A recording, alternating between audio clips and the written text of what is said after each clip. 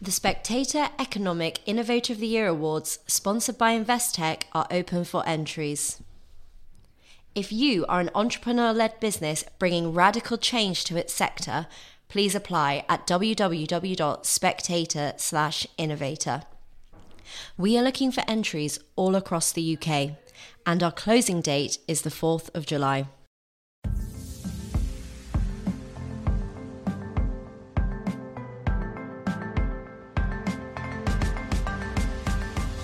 Hello and welcome to Chinese Whispers with me, Cindy Yu. Every episode I'll be talking to journalists, experts and long-time China watchers about the latest in Chinese politics, society and more. There'll be a smattering of history to catch you up on the background knowledge and some context as well. How do the Chinese see these issues? It's clear now that Vladimir Putin's army is not as competent or as effective as he was hoping for. And while that's celebrated in much of the world, there are those in China, specifically Beijing's military leaders, who are going to be concerned about what they're seeing on the ground. Not least because of China's People's Liberation Army has been so heavily influenced, whether in terms of strategy or equipment, by the Russian army. And that is a relationship that goes back all the way to the Soviet Union days. So, could the People's Liberation Army, which hasn't been in active combat since 1979 in Vietnam, similarly flounder if a war were to happen? To discuss, I'm joined by Timothy R. Heath, who's a senior researcher at the American think tank, the RAND Corporation, and Professor Li Xiaobing, who's a military historian who used to serve in the People's Liberation Army himself. Now, Tim and Xiaobing, welcome to Chinese Whispers. To start with, I wondered if we can give an overview of the current weaknesses and strengths of the PLA. Tim, can we talk about its size? Because am I right in thinking that it's the world's largest army? What are the implications of that in terms of how effective it is? Well, the PLA is the world's largest military if you count by sheer number of personnel. However, that metric by itself does not tell us a lot. There are a lot of countries with huge militaries, like North Korea, which has a disproportionately large military given its small size as a country. But as we know, North Korea is not especially modern or powerful as a military force. What makes the PLA distinctive is not just the size, but how modern it has become over the past few decades. It has made leaps and bounds, so to speak, in terms of improving the quality of weapons and equipment, and in some of the key organizational reforms that are really quite impressive. So maybe you can just give us an overview of those reforms that have come. I mean, am I right in thinking that a lot of them have come under Xi Jinping as well? Yes, I agree with Timothy about the general description of the People's Liberation Army, especially in the recent years.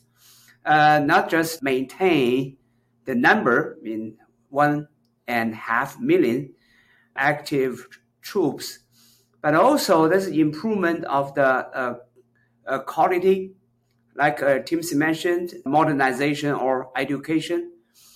Before the reform, most of the new recruits from the rural areas, now it's about 40% of the PLA soldiers from the urban areas with some kind of education, at least with a high school graduates.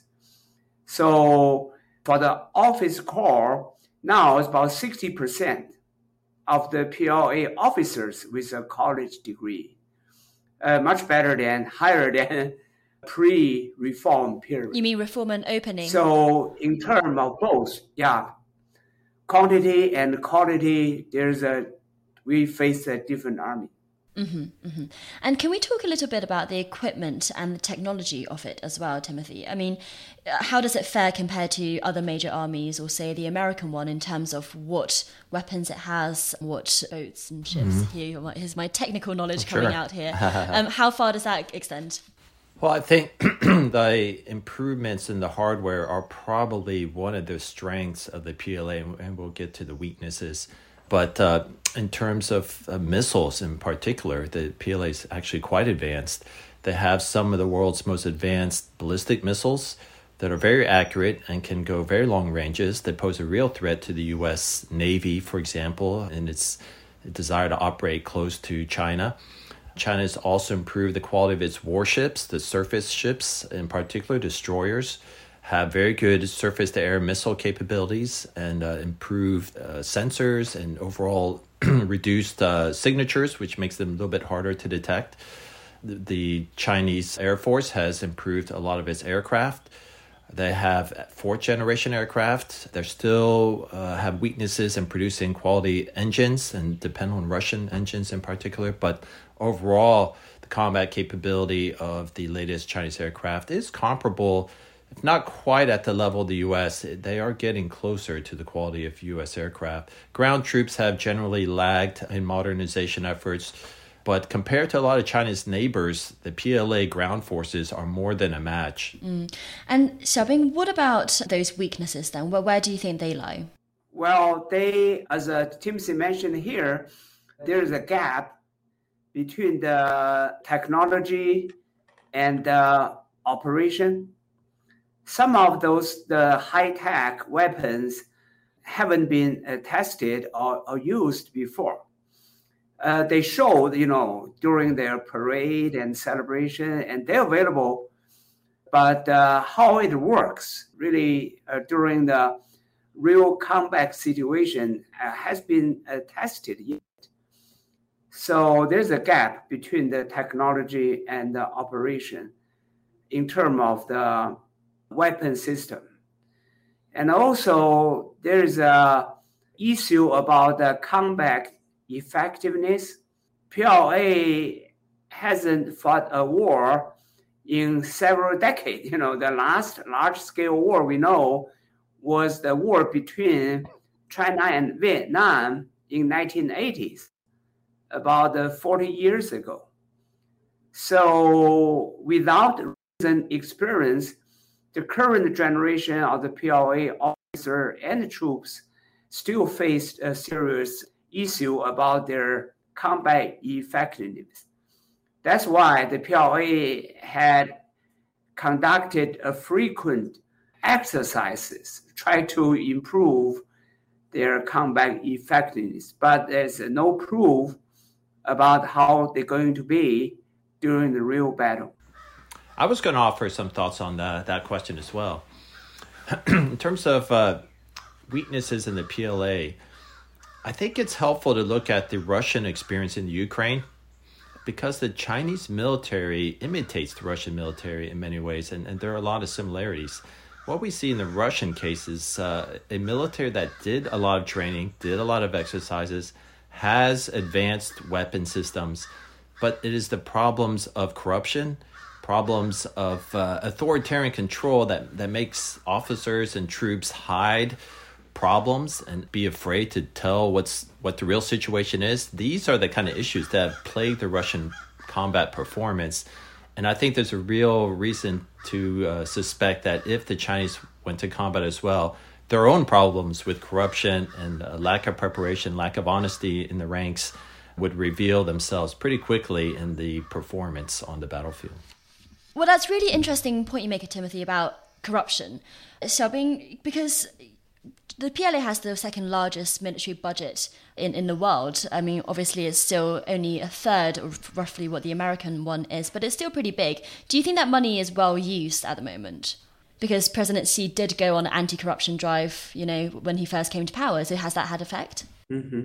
Yes, yeah. The military budget has increased annually. This year, again, up to 7% from last year. But Xi Jinping and his military leaders justify the increase, believe they're still, below 2% of the total GDP and much less than other countries like United States and several others. But PLA does need a big budget to upgrade their weapon system because their technology depended on foreign purchase and importation. So they need a cash flow to buy the weapons like from Russia, the Su-35 fighters. So China had been the largest buyer of Russian airplanes in the past decade. So there's issues between the military and the administration about the budget. So to ensure the military loyalty and the support, so she continued to increase the budget in the recent years. Tim, I think it's fair to say that the Russian troops haven't performed as well in Ukraine as many had feared and they had hoped. So do you think that the People's Liberation Army will be watching from within China to see what their mistakes are and what that means for the PLA itself? Oh, absolutely. Russia is a close partner of China, and a lot of the PLA's organization, equipment, doctrine, a lot of that is inspired by the Russian military and the Russian experience. And even today, a lot of the practices of the PLA are similar to how the Russian military practice or operates. For example, there's a reliance in Russia and China on conscription for a sizable portion of the enlisted force. And the Chinese military has pervasive problems of corruption, especially in its logistics systems, just like the Russian military does. There is also a strong political flavor to the PLA, obviously as a political army, but the Russian military similarly is a very politicized military with a strong emphasis on obedience to Putin, President Putin. So a lot of the issues that we're seeing in the Russian military are going to be of high concern to the PLA because there's a very good chance the Chinese military could have some of the similar issues. When you say corruption, is that still an issue now? Just going back to, this thought that President Xi did have an anti-corruption drive, did that not affect the army? Well, it definitely affected the army, and it took out a lot of officers, but the corruption is certainly a pervasive issue. And the corruption is mainly concentrated in two parts of the military. The logistics system, where there's a lot of money changing hands and supplies that are easily lost track of. That's historically where a lot of the corruption has affected PLA. By the way, it's also where a lot of the corruption has hit the Russian military and shown to be a serious problem. And then the other part of the PLA that suffers corruption issues is the political department, the department responsible for promotions. And the issue what you have there is that people will pay to be promoted, to move up. And that has been a problem. It continues to be a problem. And it affects the ability of the Chinese leadership to have confidence in the PLA because they just don't know who in command is actually deserving and competent enough to carry out the military duties and who is not. Well, the classic Chinese guanxi, the relationship building network. Yes. And Xiaobing, some people have said, and I can see the merit in this argument, which is that watching how the Russian army has fared in Ukraine makes China think twice about any military action against Taiwan. Do you think that's a fair argument from a military standpoint? Could the Chinese army similarly flounder because of its influence by the Russian side in a military engagement? At a strategic level, no. But at the operational level, yes. At a strategic level, China considers Taiwan as different from the Ukraine, and China would play a different war game if invasion took place. But as Timothy mentioned here, Chinese military has been watching the war closely. So sure, they learning from Russians' lessons, and they would make changes, adjustment in their operation to deal with the battleground situation, like supply line, like people's support. Make sure they are good with people's war. They not engage in a hostile territory. They need friendly support from local level. So they're learning, and they learn from the Russian army. And Tim, you mentioned just now that the People's Liberation Army is a political army. Let's talk about that, because it's not your usual army. It's not a national institution, because it's one that technically answers to the Chinese Communist Party. Can you talk about that structure a little? Certainly. So the PLA is technically a party army. That is, it is the armed wing of the Chinese Communist Party. And therefore, it is not answerable to the nation of China. It's answerable to the Communist Party. And its ultimate goal is to protect the Communist Party. So what that means is that a lot of the command structure and the political controls in the military is designed to ensure that the party's authority is unquestioned, and is not necessarily designed to ensure maximum military effectiveness. There are party committees, for example, that oversee decision-making at almost all levels of the military, and they supervise the commander. There are political commissars whose job is partly to keep an eye on the leadership and check their political reliability. And there's an extensive emphasis on political indoctrination and political training in the PLA that you don't find in non-party militaries. And a lot of these political controls erode or start to cause friction in the PLA's efforts to become a highly efficient, lethal combat machine, because they have to spend a lot of resources and energy ensuring compliance with all these political directives, political controls, and political oversight. And am I right in thinking that because of this, it's also subject to political turmoil? For example, during the Cultural Revolution, it also was subject to purges. Well, historically, that has been a huge issue with party armies, is they can be prone to factional infighting. The latest example we saw in China was Bo Xilai. There were reports that parts of the PLA had been approached by Bo Xilai and his cronies, and there were efforts to solicit support for military aid if Bo Xilai decided to take really risky actions towards the central leadership. It never came to that, but the Chinese, after Bo Xilai's downfall, the Chinese authorities reportedly did carry out some investigations to figure out which parts of the PLA may have been tempted to support this factional leader. Yeah, and that's not the first time that the PLA has been used for political purposes. During the Cultural Revolution, though it had its fair share of purges and fractures, it was also what Mao relied on to regain control of the Red Guards. So, Bin, can you tell us about what the Cultural Revolution did for the PLA's power? So during the Cultural Revolution, PLA moved into the political center, and in return, as Tim C mentioned here, actually party-dependent army. Or in other words, the PLA saved the Chinese Communist Party during the Cultural Revolution. But it did again, in Tiananmen Square in 1989, again, the army saved the party. So during the political crisis, party always turned to the military and depended on the military. So they want to make sure this army is serve party's interest. But you've also written about how the PLA, or some people in it, refused to carry out the orders, for example, during the Tiananmen protest. Is that right? Since many of the recruitment took place in the same area, so many of the soldiers knew each other before they joined the army. So they try to be a good soldier, try to join the party during their service, and get a promotion, prepare for their future. But of course, they just, their hope and their wish. But when that reality took place, Tiananmen Square, when they have to open the fire to the students and the citizens, many soldiers changed their mind.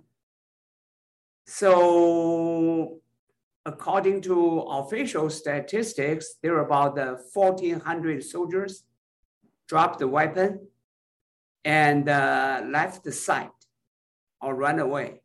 About 211 officers refused. This at the operational level, commanders on the front. 211 officers refused to carry the order. There's many more, at the higher level. But at operational level, those foot soldiers and the field officers changed their mind during the Tiananmen Square event.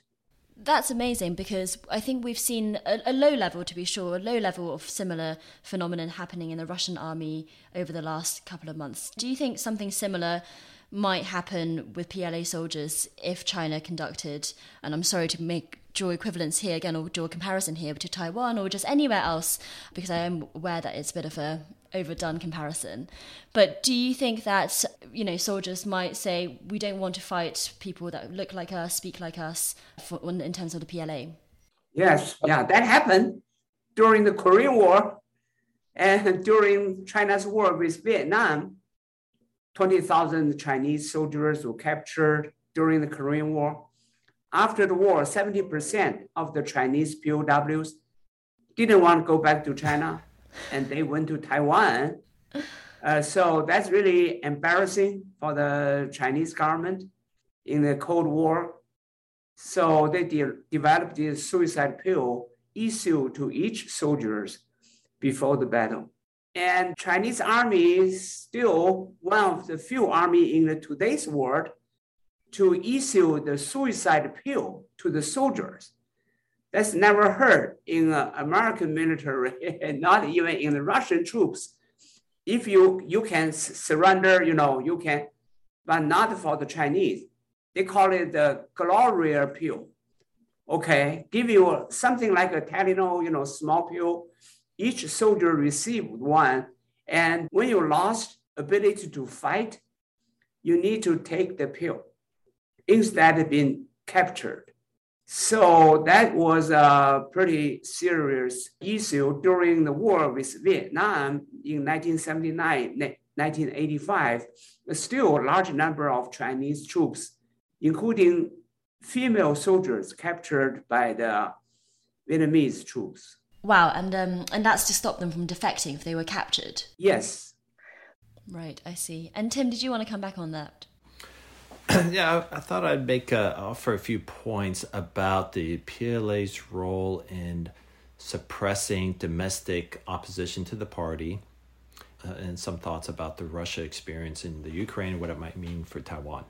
So one point I'd make about Tiananmen Square is that the experience of the PLA was such a shock for the military and for the political party, the CCP, Chinese Communist Party, that a decade later, the Chinese government took the PLA out of the job of suppressing domestic dissent and gave them an explicit set of orders to just focus on external threats. They instead created a new service, the People's Armed Police, the PAP, and they created it by carving out large chunks of the army and turning them into this paramilitary service whose job was to crush domestic dissent or opposition to communist rule. So I think that creation of the PAP and the reorientation of the PLA shows just how damaging that Tiananmen Square experience was to the morale of the PLA, to the people's confidence and trust in the military and in the Communist Party. And ever since then, evidence suggests that people who serve in the PLA are definitely much more comfortable, much more proud to be focused on external threats and do not want to be put back in the job of crushing domestic opposition, even though that is ultimately one of their most basic missions that is always available if the PAP and other law enforcement fails to do their job. The point about Russia I'd make is that I think there is an important difference between the Russian experience and any potential Chinese invasion of Taiwan. First, the Russian invasion was carried out on some false pretenses, at least for a lot of Russian conscripts. They didn't understand the mission, and they were deceived with propaganda about what would happen and what they were trying to do. And that was a huge issue for a lot of the troops who were shocked when they find out that this was not some kind of mission where you just walk into Ukraine and the people welcome you and there's no fighting. They were misled, and that's a reason why a lot of Russian soldiers threw down their arms and have fled and surrendered or defected. In the Chinese case, there's been extensive propaganda to try to teach the Chinese people and the PLA that they have this sacred mission to liberate Taiwan. That said, I do think, I have my own suspicions that if a war broke out, there is a possibility that Chinese troops could be shocked to find when they cross the strait that they are killing these folks who look a lot like them, who don't want to be a part of China, who are fighting hard to defend their own freedom. And, some of the similar issues of doubt and low morale and questioning of the cause that the Russians are experiencing in Ukraine, I could easily see that playing out in large parts of the PLA during a bloody, murderous attack on Taiwan that involved the slaughter of large numbers of civilians. And Tim, I wondered from you, could you talk a little bit about the strategic thinking that the PLA might have towards war? I.e., is there a war with Chinese characteristics, when to wage war theory with Chinese characteristics? For example, you yourself have written about two phases of strategy, pre and post Mao. Well, there is the operational doctrine of how do you fight if directed by the leadership. And the Chinese definitely have a well-articulated doctrine of what they call informatized war, 信息化战争. And that's the idea that you fight a war with digital technologies that allow all fighters, aircraft, ships, tanks in a network that can communicate with each other, share data, target different platforms, and pass on that targeting data. And that allows a joint force, an integrated joint force, to fight as a cohesive whole rather than everybody fighting on their own. So there's a well-articulated doctrine on that. In terms of when or why the PLA may fight, that's a political decision. That is ultimately only known to the leadership of China. My own assessment is that the Chinese leadership currently do not have an interest or desire to provoke a war with any of their neighbors, including Taiwan, and that they recognize that they have other priorities right now, in particular the economy, trying to get that sustainable, the growth, and overcome some of the severe imbalances, managing relations with the U.S. and with China's neighbors, and just managing the domestic political situation. Xi Jinping is constantly facing challenges by his own fellow elites, and the situation in China is hardly what you could say completely stable. So they've got serious challenges there as well. So given that, all of those economic and political and international challenges, it's hard to see a reason for the Chinese to want to provoke a war, and there's no evidence that I can see that the Chinese leadership have an interest in doing that anytime soon. As well as COVID, of course. And the challenge of COVID is the country's in lockdown. They've got some real challenges on the leadership's hands right now. Some people might say that this is the ideal time to wage a war because it distracts from the domestic problems. What do you think about that argument? I don't buy that argument at all. I don't see how war improves the situation at all. It makes it, frankly, all worse. The biggest problem with starting war is that you like all wars, you can't, and the Russians are experiencing this, you can't end the war when you want to because the other side gets a vote. So the Chinese could start a war that ends up causing the economy to crash in China. And maybe people get so angry and fed up with what's happening to their lives, they start protesting in larger numbers. The situation could easily spiral out of control. And, it seems like there's no way a war would help improve China's situation today. And in all likely ways, it would just make it far, far worse. And Xiaobing, we're speaking about all of this quite academically, but you yourself have served in the People's Liberation Army. Can you talk a little bit about why you joined? And I think for audience members, it's interesting to know that even your name, Xiaobing, is little soldier. So your parents had this in mind for you. Mm-hmm. Well, that means a lot since my parents served, and then they hope, I will follow the family tradition. So they gave me the name Little Soldier. Back then it was pretty popular, It's a lot of people use Bing in part of their name, and many Chinese served. During my service, in the early 70s, the total PLAs numbered about 6 million. That's a large army, 6 million. And again, since during the Cultural Revolutions, no education, no college to go, no employed opportunity. So join the army could, provide a better future. So many youth like me after high school like to join army to avoid manual labors and farm works. So that was a popular decision back then in the early 1970s. And during the service, easy for the soldiers to join the CCP, Chinese Communist Party. After you became a party member, that's your job security. Easier to find a girlfriend after your service, and you can get a promotion and pay raise with this political ticket. So, but all of a sudden the thing changed, because I served in Heilongjiang, along the Russian border. So we were told the Russians are coming. And there was a border crisis during that time. So we became very nervous because of the wars coming upon us. We were not well trained, not well equipped. So we belong to the district military command, not belong to the field army command, considered as the second class, like National Guard, the local defense force, not well equipped. But we are lucky, the war didn't broke out. And after the second year, I left military and get a better job. I joined the army before. I was a farmer. And then after service, I became an oil field worker in Daqing petroleum oil field. So that's my brief service during the early 70s.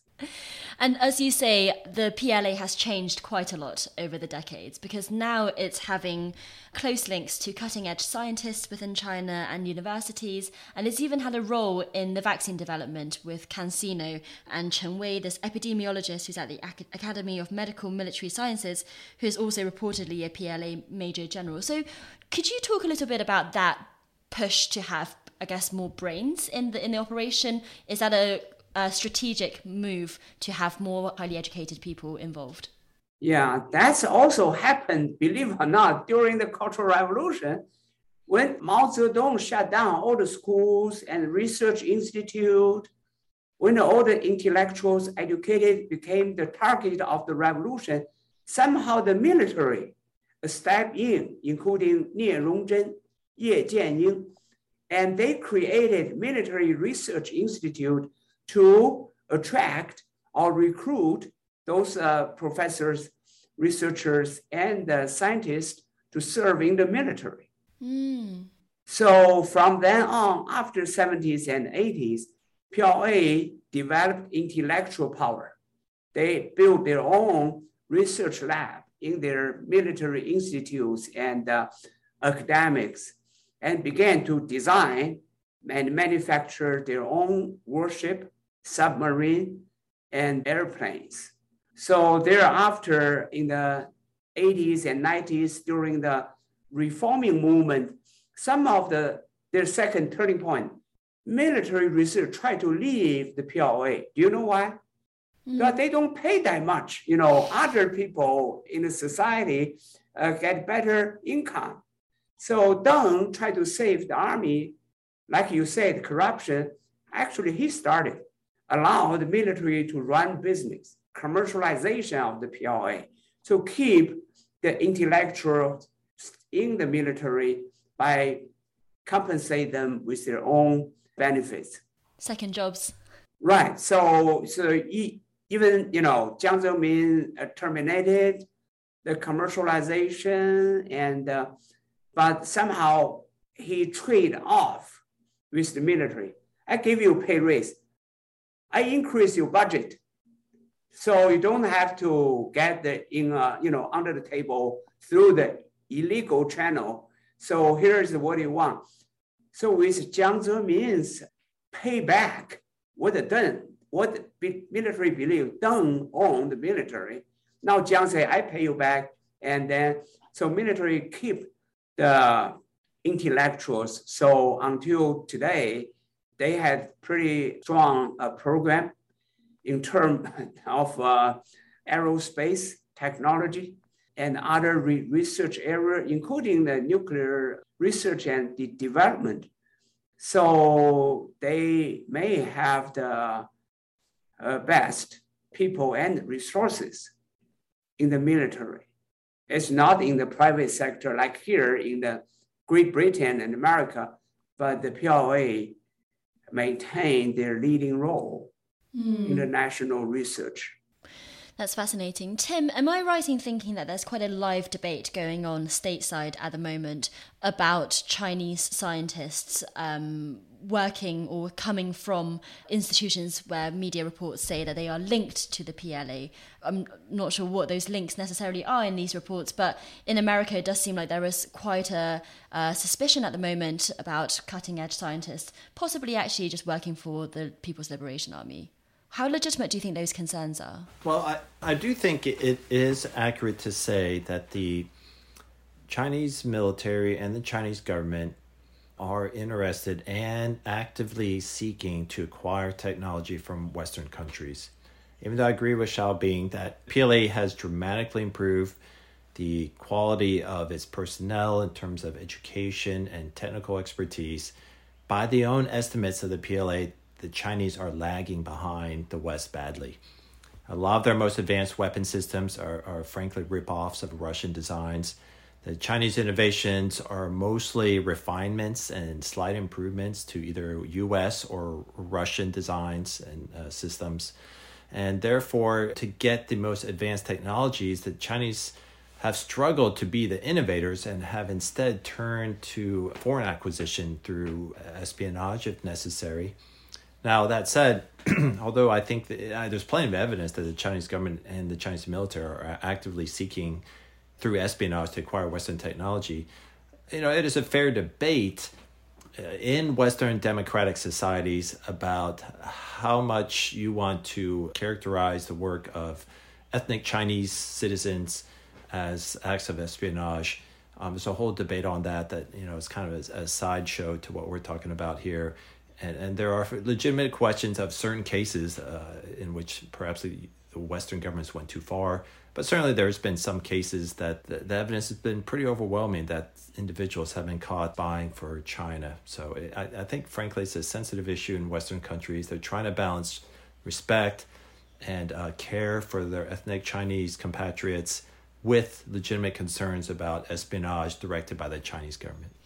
And finally, Xiaobing, I wanted to get your take on the place that the PLA holds in the Chinese mindset, the Chinese heart, because I feel like the notion of the Jiefangjuan, the Liberation Army, has been an integral part of patriotic stories. This idea that they are for the people, that they have noble self-sacrifice, stories like Lei Feng, this 22-year-old PLA soldier who was this modern-day communist saint for being so self-sacrificial, taught throughout schools in China. Do you think that people buy that narrative and do see the army of a party, of the ruling party, not of the country, as we've already talked about? Do they see that army with that kind of endearment that those in Beijing would like them to?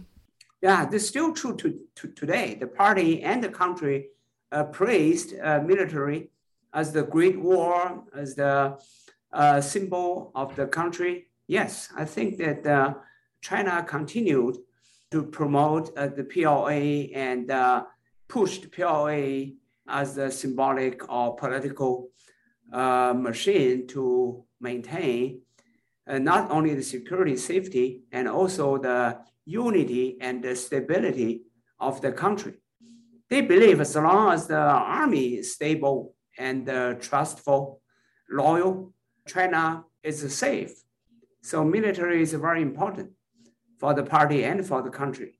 So during the crisis like the pandemic, earthquake, or any other disasters, people and party always turn to the military for the help.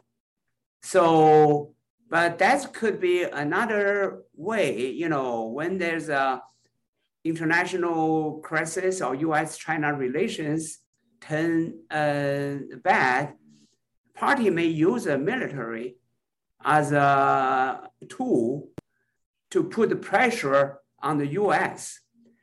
Doesn't have to be an attack on Taiwan. It could be a little conflict over somewhere in South China Sea. So put a little bit more pressure on the U.S.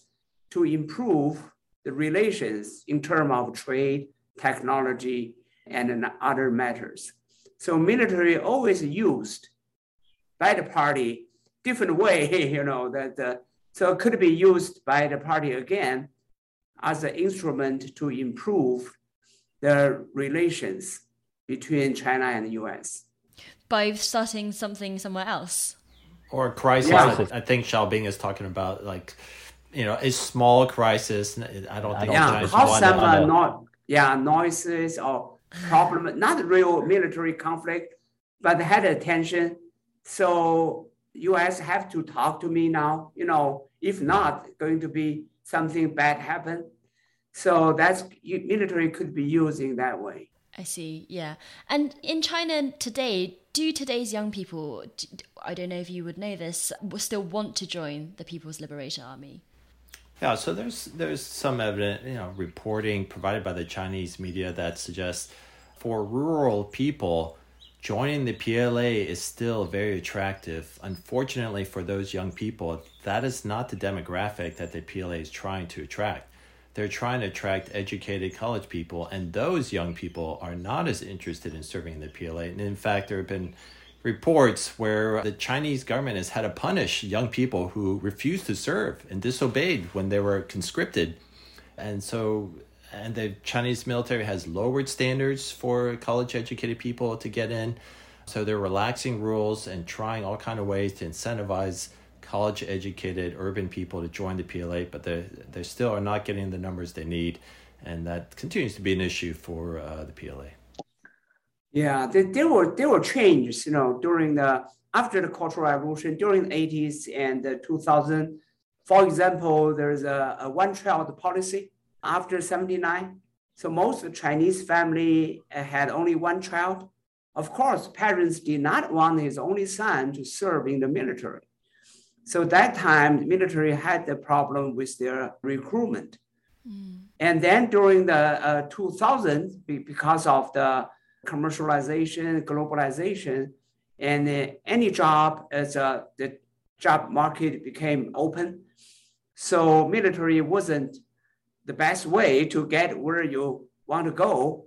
So military lost their leverage, but they start a new program like, I don't know what they call it in the Great Britain, but in America they call ROTC, the Student Cadet Program.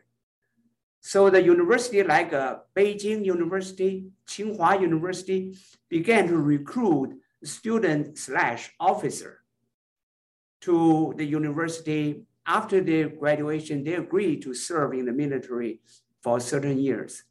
So through those educational programs, PLA still keep trying to get the best for the service in the recent years. Li Xiaobing and Timothy Heath, thank you so much for joining Chinese Whispers. Thank you for listening to this episode of Chinese Whispers. I hope you enjoyed it. If you're listening to this podcast on the Best of the Spectator channel, remember that Chinese Whispers has its own channel as well. If you just search Chinese Whispers wherever you get your podcast from, you will always get the latest episode first there. If you have any feedback, positive or negative, but preferably constructive, please do email me at podcast@spectator.co.uk. And I'd also love it if you left a review or told your family and friends about the podcast. It's the way to help us grow. So thanks so much for listening, and join us again next time.